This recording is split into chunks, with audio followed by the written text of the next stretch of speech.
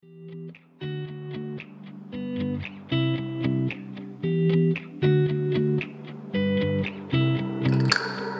listening to audio from Crossroads Community Church, located in Fogelsville, Pennsylvania. If you want to learn more about C3 and what it is about, you can visit us at c3lehigh.com. And now, for today's sermon. Good morning, Livestream family. Welcome to Crossroads Community Church. Livestream, we're so excited to be with you. And if you got our text reminder, we're going to be making an announcement at the end of today's service, letting you know about some details as to when our church is going to be reopening and what reopening looks like. So please make sure that you hold your steadfast till the end of the service so that we can get you those announcements and details. I don't know about you, but I am so excited to get back to normal church. And I know that we've been redefining what normal means, so let me define it just for a moment. When the body of Christ is gathered at one place again, that's what I am looking forward to. So make sure that you stay tuned for that. Although today is Pentecost Sunday, and I am Pentecostal proud, Holy Spirit proud, we are not going to be talking about Pentecost today. We're going to be saving it for a later series. Here's why. I just felt like in my spirit that the topic of the baptism of the Holy Spirit is something that I want to do in person with the body of Christ gathered at one place so that we can have an altar time praying over the baptism of the Holy Spirit. And as well, anytime you talk about the Holy Spirit, there's a lot of questions, and understandably so. So I would like to answer any questions in person. So we're going to be holding that off just for a couple more weeks, and then we're going to be coming back around to the topic of the baptism of the Holy Spirit, the day of Pentecost. Just wanted to make sure I threw that out there, letting our Livestream family know that I did not forget about it. I did not overlook it. I recognize it, but I want to make sure that whenever we tackle this topic and we talk about it, that, like I said, we have an opportunity to pray with you, to answer any questions about the baptism of the Holy Spirit that you may have, so that we can do that in person. I look forward to that, and I hope you do too. Today, we're going to be concluding our series on the Beatitudes.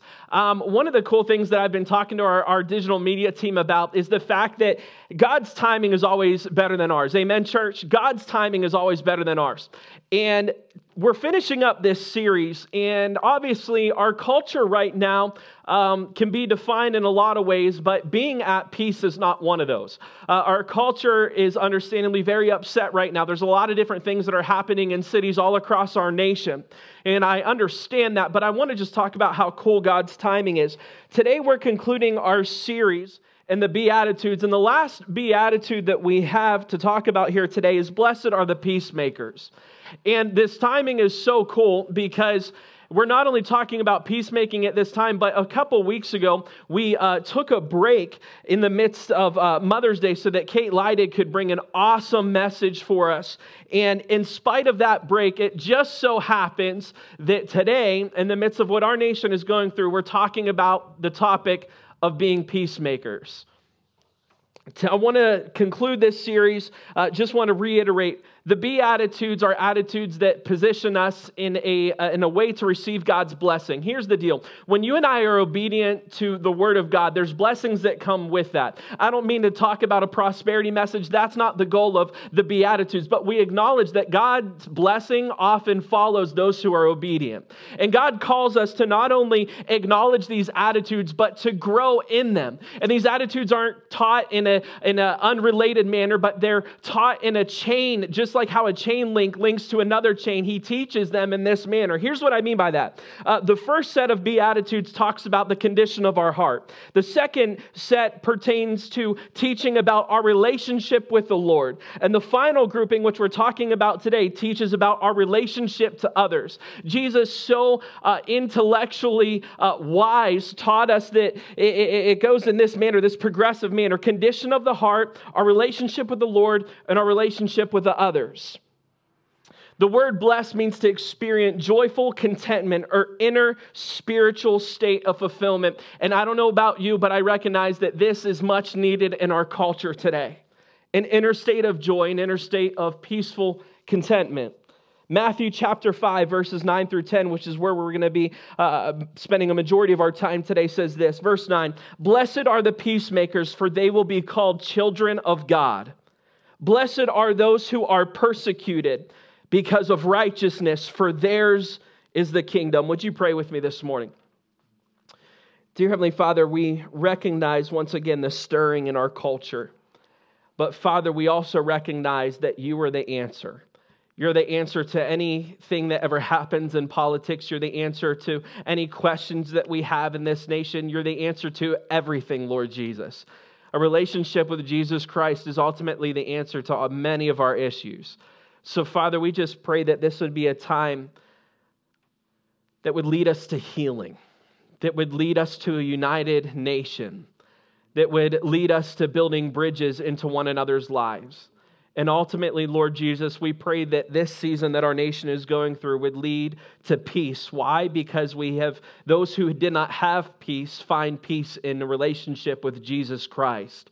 So, Father, we just turn to you and submit not only ourselves, but our nation as a whole into your hands, recognizing this principle that you are the only one who could ever bring us peace. So, Lord Jesus, we yield to you. We ask that your hand would be upon the brokenhearted right now. We ask this in Jesus' name. Amen. Today I'm going to be discussing peacemaking as a whole, but I want to be clear that I'm not going to be discussing peacemaking in broken relationships. If you have some difficulties in friendships or whatever it may be, I want to encourage you to go back into our archives, because a couple months ago we talked specifically about conflict resolution. And in this series, we specifically talked about healing broken relationships, how to make peace in broken relationships. So I just want to say we're going to be getting to the root of the meaning of this scripture. What does it mean to be a peacemaker? But I'm aware that if you're looking for a topic in relationships, I want to encourage you, go back into our archives from a couple months ago, specifically the series that says conflict resolution. I promise you there's a ton of information there, a ton of truth that's spoken there that can help us in any broken relationships. Today I want to focus on the main principle of what Jesus was discussing when he said those profound words, "Blessed are the peacemakers, for they will be called children of God." What did he mean by this statement? Because we recognize that many of the attitudes that Jesus talks about, friend, they don't come naturally to us. When Jesus is talking about these blessed states, we recognize that it takes the work of the Holy Spirit in our lives. Amen, church? It takes the work of the Holy Spirit in our lives to grow in these attitudes. And so what did Jesus mean when he said, "Blessed are the peacemakers"? Because although we recognize that he was talking about broken relationships on one level, there was a deeper truth that Jesus was talking about. And ultimately, this is what Jesus meant when he said, "Blessed are the peacemakers." He was saying this: the only way that you and I can know true peace is to know Jesus. I'm going to say that one more time. The only way that you and I can lead others into peace is to introduce others to Jesus. Peace is the byproduct of knowing and having a relationship with Jesus Christ. Although he was talking about, yes, having healthy relationships, and there's plenty of other scriptures that we can turn to where Jesus dives in and talks about if a brother or sister has offended you, you go to them. We recognize that. But at the heart of what Jesus was saying here, as he said, you want to be a peacemaker, you want to bring peace to the world, introduce others who don't know me to know me, because they'll unintentionally find peace when they come to know me. The only way to know true peace is to know Jesus. Romans 5:1 says this: "Therefore, since we have been justified by faith, we have peace with God through the Lord Jesus Christ." I'm going to say that one more time. Therefore, since we have been justified by faith, we therefore have peace with God through our Lord Jesus Christ. Here's what this scripture means to us. The feeling of peace is the byproduct of the fact that you and I have entered into a restored relationship with God. Emphasis on the restored. We went from a broken relationship with God where we knew no truth, where we behaved in sinful manners and brokenness, and our brokenness led us to more brokenness. Come on, somebody. And we were lost, we were not found, but now that has been restored, and through the restored relationship with Jesus Christ, we experience peace. Well, some of you might be saying, well, Pastor, how are you so confident in saying that I will find peace if I come to know Jesus? Here's why. Peace comes with this relationship because we have been forgiven and therefore escape an eternal damnation in hell. That should be enough for us to celebrate. As a matter of fact, I recognize that today we have our prayer team in the room with us, and as well as our digital media team. And I'm going to give our digital media team and prayer team some permission to holler back, because I cannot stand to continue to preach messages and hear silence.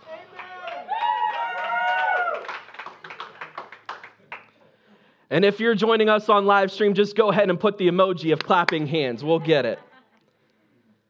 Peace comes with a relationship of knowing that you and I have been restored, that because of the blood of the Savior, you and I are now looked at as clean. Peace comes with that. Peace comes with knowing that you and I have found our life's purpose. Many scholars, since the dawning of the first sunrise, since the beginning of time, there have been scholars who have asked the question, these profound questions: is there life after death? And why on earth am I here? And we have Jesus giving us the reason. It leads us to peace. When you and I find our purpose in life, we can't help but know that we have peace. Why? Because peace is also the byproduct of knowing your God-given purpose. We are now conscious of God's love through the Holy Spirit. The Holy Spirit's kind of like, have you ever had one of those friends who they're that kind of friend that calls you out whenever you do something stupid? Come on, somebody. I know I grew up with many of them. Anytime that I was about to do something foolish, anytime that I was about to do something that could bring harm to others, I had a few select friends who would speak up and say, hey, Ginger, you need to calm down a little bit. When you and I are about to do something foolish, we have this beautiful gift of the Holy Spirit who speaks to us and says, you know what, that way is going to lead you to brokenness, but follow me and I'll lead you in a way that leads to peace. I'm confident that you and I will experience peace and relationship with Jesus Christ because of not only what I've listed, but also these following things. We have obtained access to the presence of God like we've never experienced before. When you and I enter into this relationship with Jesus, the psalmist David in his writings of how he longs to be in the presence of his God become that much more real to me. When you and I enter into this relationship with Jesus Christ, we have the Holy Spirit who's making us aware of the presence of God. And there's this continual flow happening between us, absolutely. But you and I are now aware of the presence of God like we've never experienced before. And therefore, that scripture where Jesus says, how I long to be in the courts of my God, how I long to be in His presence, we start to understand that. Why? Because our heart begins to shift from hungering for things of this world to hungering from things of God. And friend, when that happens, the byproduct of peace comes with it. It's kind of like being allowed to walk into a king's chambers. When you and I enter this relationship with God, it gives us access to the king. Now, you must understand that in biblical times, when somebody approached the king's chambers, first off, there were many levels of, we'll just call it security, that you had to go through to even come close to the king's chambers. You had to be looked at as worthy. You had to be looked at as making sure that you had a purpose for being there. And if you so happen to make it that far in the process, just imagine this beautifully protected room, most often an open air room, but nevertheless this place that was guarded, heavily guarded, and had the most beautiful furnishings you could ever imagine. Everything in the room spoke majesty and honor. And when you made it into this room and past these levels of soldiers who were standing guard, you had to understand that if you came with some kind of need that the king didn't see is worthy, you were put to death. Entering into the king's courts was no minuscule thing. Entering into the king's courts meant that you had to have favor. I cannot stress this enough, that it was a place of honor. It was a place that was highly regarded. When you and I enter into a relationship with Jesus, we've not only been given access to the king's courts, but He looks at us and calls us His son and daughter and takes it one step further and prepares a place for us in His presence. Peace comes with knowing that the King of Kings not only gives me favor, but He likes me. We look at God and we think that He's mad at us, but we forget that He's not mad at us, He's mad about us. We often have these cartoons and these depictions of God who just kind of sits there and He's like, what can I hit the world with today? Oh, I'm going to give them a plague. And friend, that is not the God that I serve. That's not how this Bible describes Him. This Bible says that even in Old Testament that He's for me, not against me. In the New Testament, I can sit here all day long and talk about the scriptures that just talk about how God wants a relationship with us, and we haven't been aware of it, but He's been pursuing us since the day of our existence. And even before then, He had plans for us. God loves you. You and I have not only been given favor to come into His presence, but He's made this a place for us to dwell with Him. God's not mad at you. No. He's mad about you. Here's why this point is so imperative, friend. We cannot bring peace, the peace of Jesus, to others until we have experienced it and carry it with us. I'm going to say that one more time. We cannot bring the peace of Jesus to others until we have experienced it and carry His presence with us. You know that you're a carrier? You're a carrier of presence. When I walk in my home and I'm angry, my daughter, I don't even have to say a word, but my daughter is kind of timid towards me. Why? Because she senses that I'm carrying an angry presence. When I come home and I'm kind of laughing and goofing with her, my daughter reacts to me differently. Why? Because even my 3-year-old is aware that I carry a presence about me. So when you and I are aware of the presence that we carry, that we carry the presence of the Holy Spirit, the anointing of the Holy Spirit in Jesus' presence, friend, your children experience it, yes, but also those around you. You and I must lead others. If we want to lead others to peace, we have to lead them to Jesus and carry His presence with us. Come on, somebody. We can't reach others with peace until you and I have spent time in His presence. We've spent time in His peace. That we've dwelled in His presence, because in His presence there is peace. Until you and I are remaining in His presence and carrying His presence with us, we can't lead others into it. I mean, how hypocritical is it if you and I go up to somebody and we have this angry presence about us and we're just frustrated about all the world problems around us, and we say, you know what you need? You need peace. Come on now. That's not how it's done. But when we become carriers of His presence and we're carrying His peace with us, people are that much more inept to listen to us. Come on, somebody.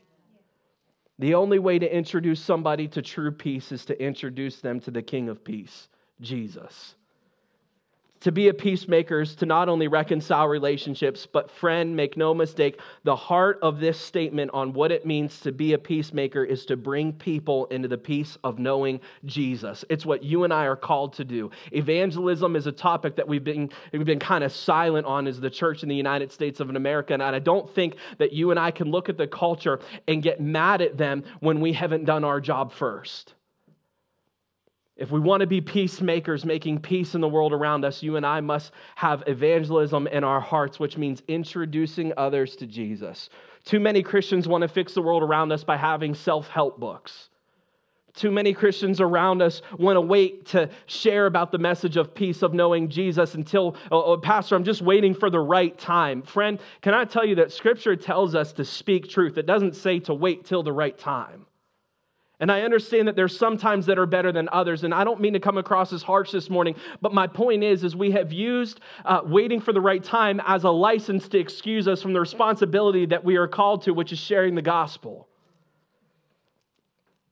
Romans 10:4 says this, how then can they call on Him who they have not believed?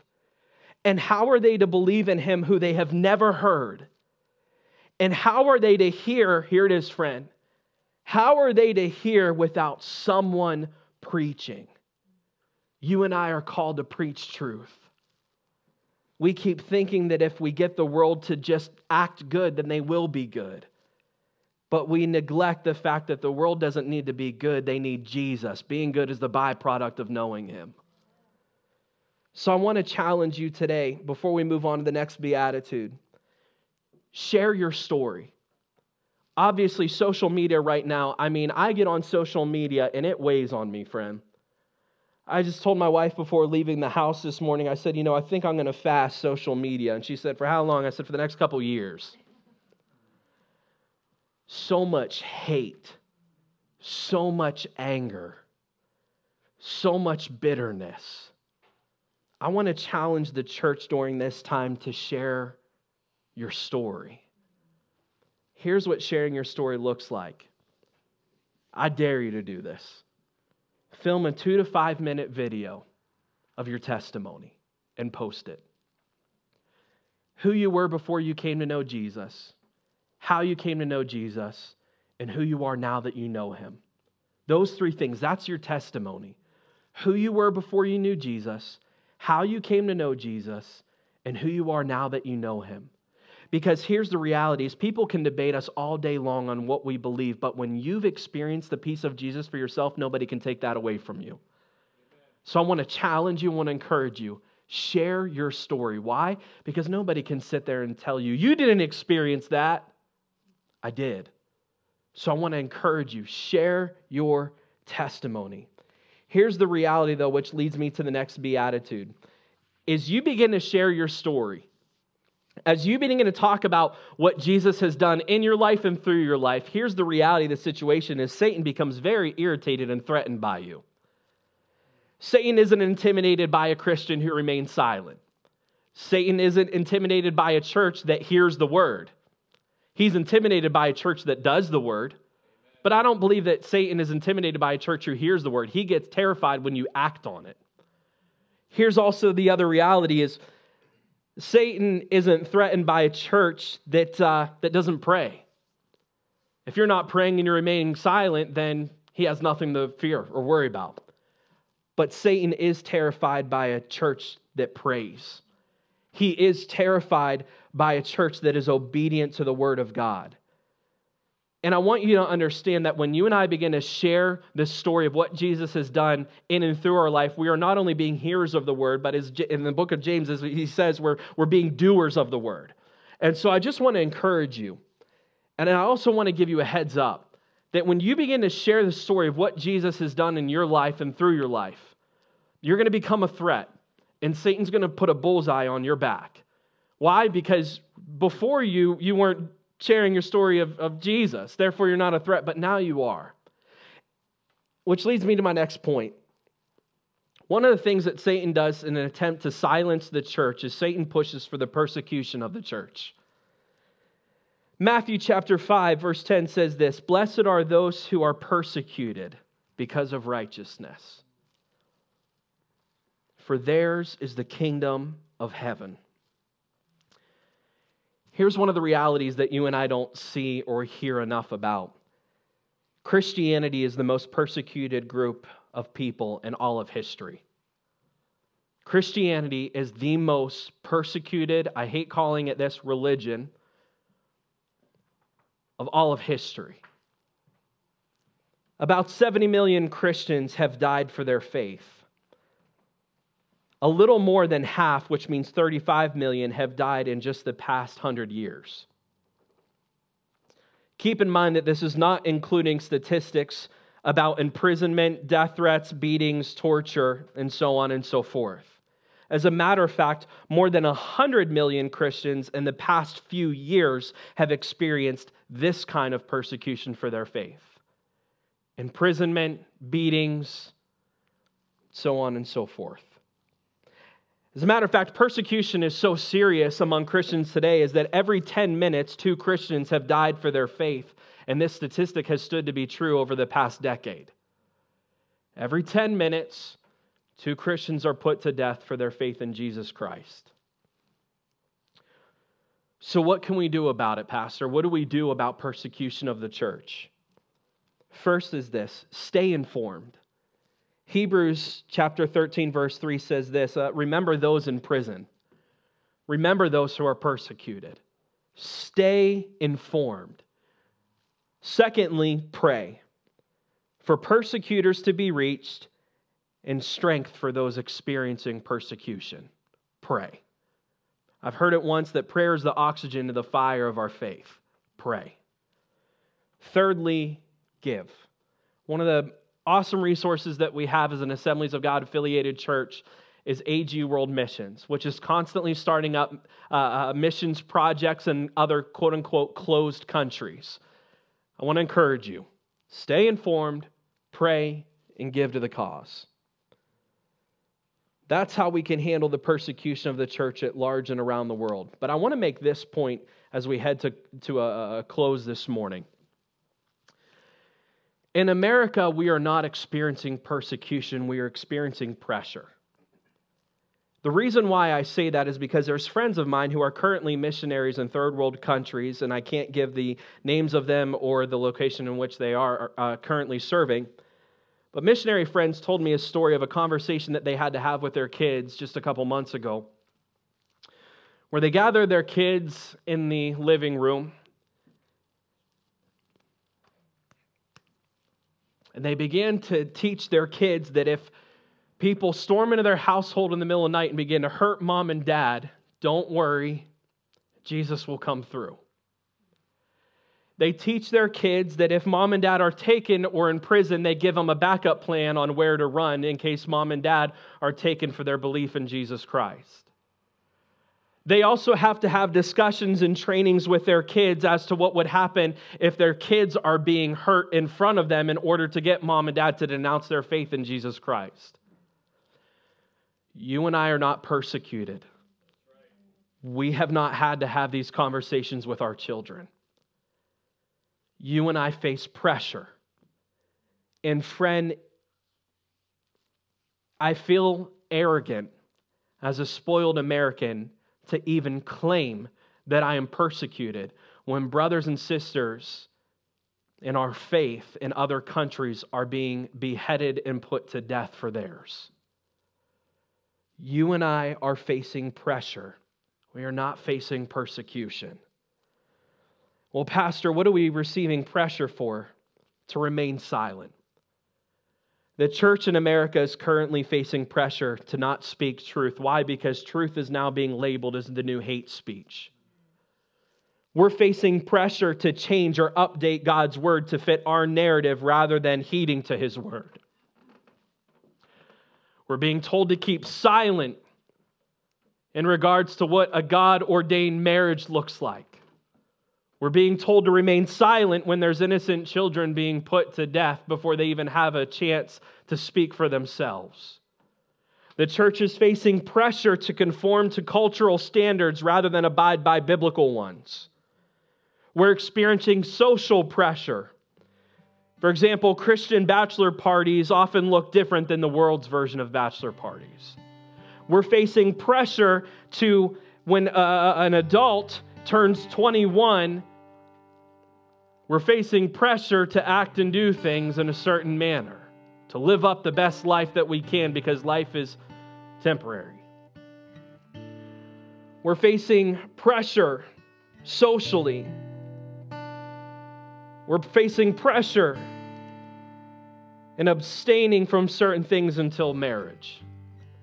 We're facing pressure in the workplace and in the blue collar or corporate workplace to cheat, lie, take the low road in order to get ahead and benefit oneself.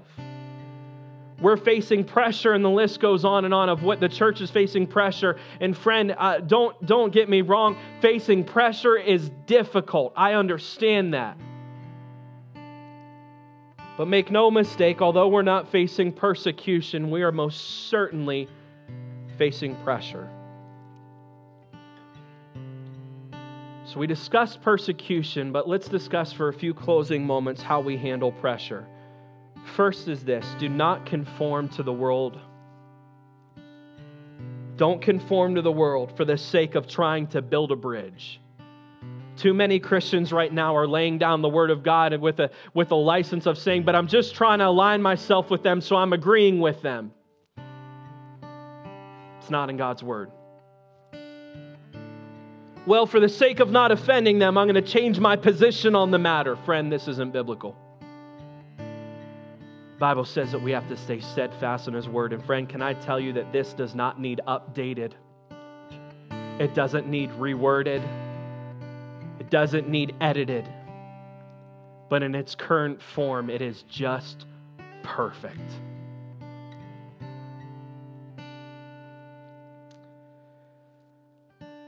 If I had to say one thing in regards to pressure and how the church can handle it in today's time, first I want to say this, that we can have unity without uniformity. We can have unity with somebody and disagree with them. We can have unity without conforming to their standard. But most importantly, I would say this: anticipate pressure and prepare for it. One of the things that we often fall victim to as the church in America is you and I are constantly being made aware of new information, but we're doing nothing about it. So, friend, I mean this in the truest form. Anticipate the pressure. You've just been made known about persecution statistics and the pressures that we're facing in the Church of the United States. All it takes is 10 minutes of the news media, and it is so self-evident that the church is under attack, and I acknowledge that, and we are facing pressure. So, friend, don't just be aware of it, but prepare for it. It's going to happen. It's inevitable. The worst thing is to think it won't happen and to sit back and do nothing, and more so importantly, look at our kids and not prepare them for it. So in order to anticipate pressure and prepare for pressure, I say this: know what you believe and why you believe it. Make it a point to study what you believe, know what you believe, but also know why you believe it. There's recently a Christian artist that I've been following since I was a teenager who recently made a public announcement that he's walking away from his faith.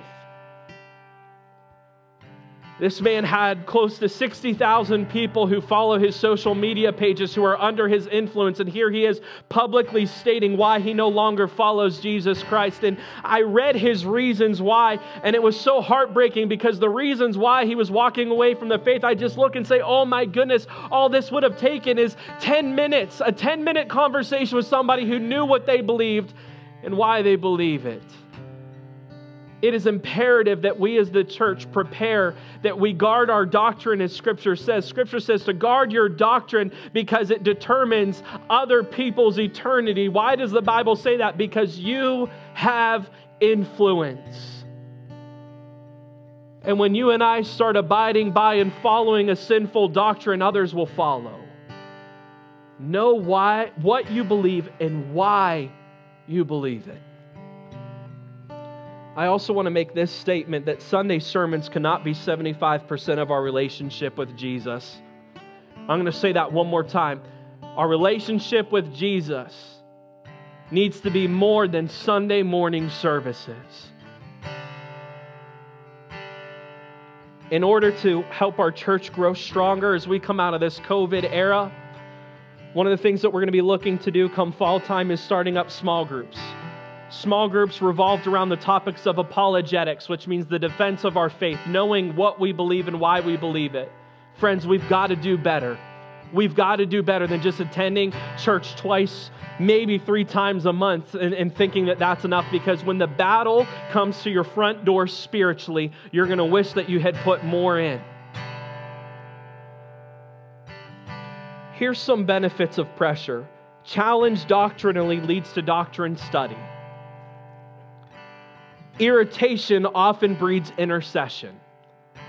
The positive of pressure is that historically, anytime there's been irritation from culture upon the church, it has led to the church intercessing through prayer, which has ultimately led to revivals. May it be done. Another positive of pressure is opposition breeds growth. The Bible says that pain breeds perseverance. Faith must be tested in order to have a higher level of faith. It must be tested. I'm reminded of Peter getting out of the boat. That's a sermon for another day. Having a higher or renewed level of faith requires risk, and risk is often the result of opposition. As we close, I want to say this: take a stand. Too long the church has remained silent for the concern of, Pastor, I don't want to offend somebody. Can I tell you that in today's era, truth is offensive? There's a difference between offending somebody and what you have to say and how you say it, and I acknowledge that. But remaining silent is no longer an option. Take a stand. Stand on God's truth. Pressure inevitably leads to closeness with Jesus. Not only does He promise to be near to the brokenhearted, we catch a minuscule glimpse of the pressure that Jesus faced when we are faced with pressure. You and I will have a new, refined appreciation for the pressure that Jesus faced. I mean, my goodness, we're facing pressure from people, saying don't speak truth. Imagine during Jesus' time when he was performing signs, wonders, and miracles, and yet the Pharisees were still pointing at him, calling him out, and he had to defend himself. You and I our hearts align with what he went through because we have a new appreciation for what he went through when we face something like what he went through. As we close, start preparing yourself for the battle, not during it. I'm going to say that one more time. There is a spiritual battle that is happening right now. The worst thing that we can do is run into the battle head first without ever preparing for it. Put on the armor of God. Would you bow your head with me as we close out in prayer? Dear Heavenly Father, we thank you so much, Lord Jesus, that your word, as I paraphrase, says, if I've called you to it, I'll call you and get you through it. Lord Jesus, we thank you so much that we don't face this battle alone, but we have the empowerment of your Holy Spirit, not standing behind us either, but with us and ahead of us, preparing the way. Lord Jesus, we thank you so much that we have this manual, the Word of God. And your manual gives us the standard by which we should live our lives by. Lord, we thank you so much that you didn't just leave us and abandon us and say, well, I hope you make it, but you said, I'm going to send my Spirit, my helper. God, I pray that during this time, as your church gathers back together in physical form, Lord, I pray for a refire. God, I ask you to rekindle that fire, that passion for you. God, I pray that there would be a sound that comes out of every church in America, the sound of repentance, the sound of submission, the sound of obedience to your word, the sound of saying, yes, I will. For such a time as this, Lord Jesus, I will proclaim truth. I will reach those, recognizing that the only way to bring peace to the world around us is to introduce them to the one who laid his life down for it. Father, I pray that we would no longer shy away from the battle, but Lord, as we equip ourselves with the full armor of God, that we would run, Lord, that we would run to the battle line and say, Satan, you cannot cross this line any longer. Holy Spirit, anoint your church. God, I pray that hearts would begin to open up, that walls that we've built up, walls of insecurity and fear would be shattered and brought down in Jesus' name. That as your church gathers together, may our hearts be fertile ground for your Holy Spirit to not only reside, but for the baptism of the Holy Spirit to occur. Now, Father, once again, we recognize the brokenness in our world. We recognize that the odds are stacked against us, but we recognize that this moment is what your Spirit was made for. That when the odds are against us, when we're facing persecution in other parts of the country and we're facing pressure, it is moments like this when your Holy Spirit moves the most. So we not only recognize that truth, but we say, come, Holy Spirit, come and have your way. May the bride of Christ be ready to receive your Spirit, Lord Jesus. In Jesus' precious and holy name we ask this. And everybody said, amen. Hey, Mike, I feel like asking you to stop would just kind of ruin what we got going. So you just keep doing your thing as I announce some of the plan for reopening the church. Just want to make you aware that within the next couple of weeks, we're going to be sending out a newsletter reminding of what's spoken here today in regards to what reopening the church looks like. And we're also going to be sending out specifics as far as precautions that we'll be taking as a church and volunteers. If you haven't gotten a phone call from your ministry leader yet, I want to just say two things. One, if you don't hear from us in the next couple of days, please reach out to us. We must have the wrong communication as far as a number on file or something along those lines. And secondly, our leaders will be in touch as we're going through our list, gathering the body of Christ together to make sure that our programs can operate in a healthy way. So here it is, friends. June 4th, our weekly programs and Bible studies will be resuming.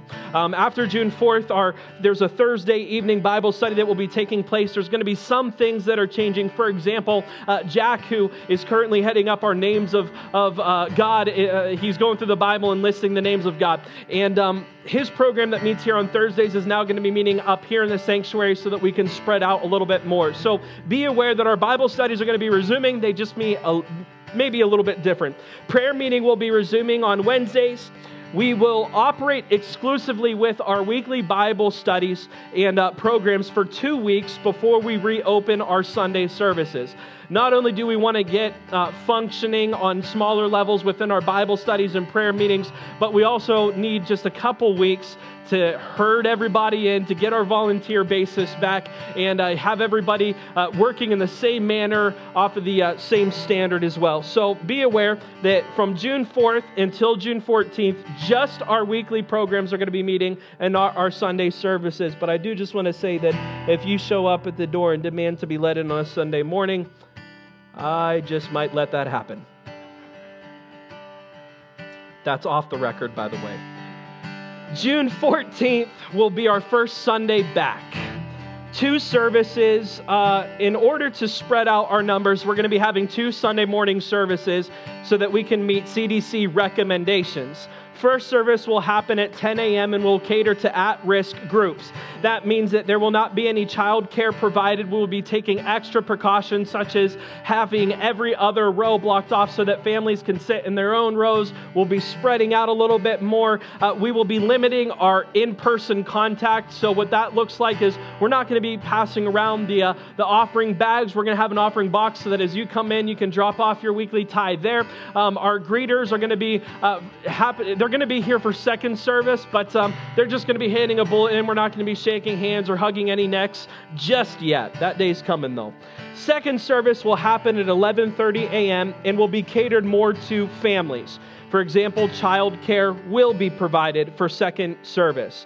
I also want to reach out that our child care, our kids ministry area is looking for some more volunteers. So if that's something that you say, I would love to be able to help with this, please contact John Burrington or call the church number so that we can add you to the list of our volunteers for our kids ministry program after you've gone through the safety precautions and making sure that clearances are in and so on and so forth. Just want to reiterate that precautions will be in place as we reopen. As I've already mentioned, blocking off every other row, limiting contact such as our in-service meet and greet time, having an offering box rather than bags being passed around, and so on and so forth. Going to 2 services is not a long-term plan. It is a temporary plan that is set in place. Most likely we will be having this standard in place of 2 services until our county goes from yellow to green. Once we go into the green stage, we'll be going back to a single service, but in the meantime, 2 services, one at 10 a.m. catered towards at-risk categories. Extra safety precautions will be in place, and one happening at 11:30 a.m. catered to families where our health and safety precautions will be a little bit more relaxed. Although we recognize that religious organizations are not required to follow the state recommendations, we will be following CDC guidelines as best we can in order to represent to our community that we care about them and we are conscious of the health issues at hand. Our kids department will be following CDC recommendations, which will be equivocated to daycare centers. So essentially what that means is whatever the state says, hey, daycare centers, we want you following these guidelines, our kids ministry area is going to try our best to follow those guidelines as well. Once again, specifics for this plan as well as us publishing it on our social media and website will be happening in the next couple days. Obviously, this is tentative. As you know, COVID has changed not every day, but in between morning and evening, there's new details or details are redone, reworded, whatever it may be. So please understand that this is our plan for now. We're planning on moving forward with this, reiterating June 4th, our weekly Bible studies, prayer group in small groups will be meeting, such as men's ministry, women's ministry. We're going to operate with those weekly programs for 2 weeks, but come June 14th, that will be our first Sunday back with 2 different services. One at 10 a.m. for at-risk categories and one at 11:30 a.m. catered more towards families. If you have any questions or concerns about this, please feel free to call the church number or email me. My email is provided on our church website, as well as any other contact information that you may need. I want to reiterate one more time before we conclude this morning's service that if you have not heard from a ministry leader yet, please feel free to reach out to them. Ask them if you are one of the volunteers or attendants of that program for some details, because every department is going to look different as far as what health standards we're abiding by. For example, the kids' standards for health and safety precautions is going to look a lot different than what our adult program. So please make sure that you are reaching out to our ministry leaders and asking them what the plan is and the standard is for that specific ministry. Thank you so much for joining us today. God bless you. This has been an audio recording from Crossroads Community Church. If you'd like to get in contact with us or learn more about us, you can follow us on social media at C3 Lehigh or email us at info@c3lehigh.com.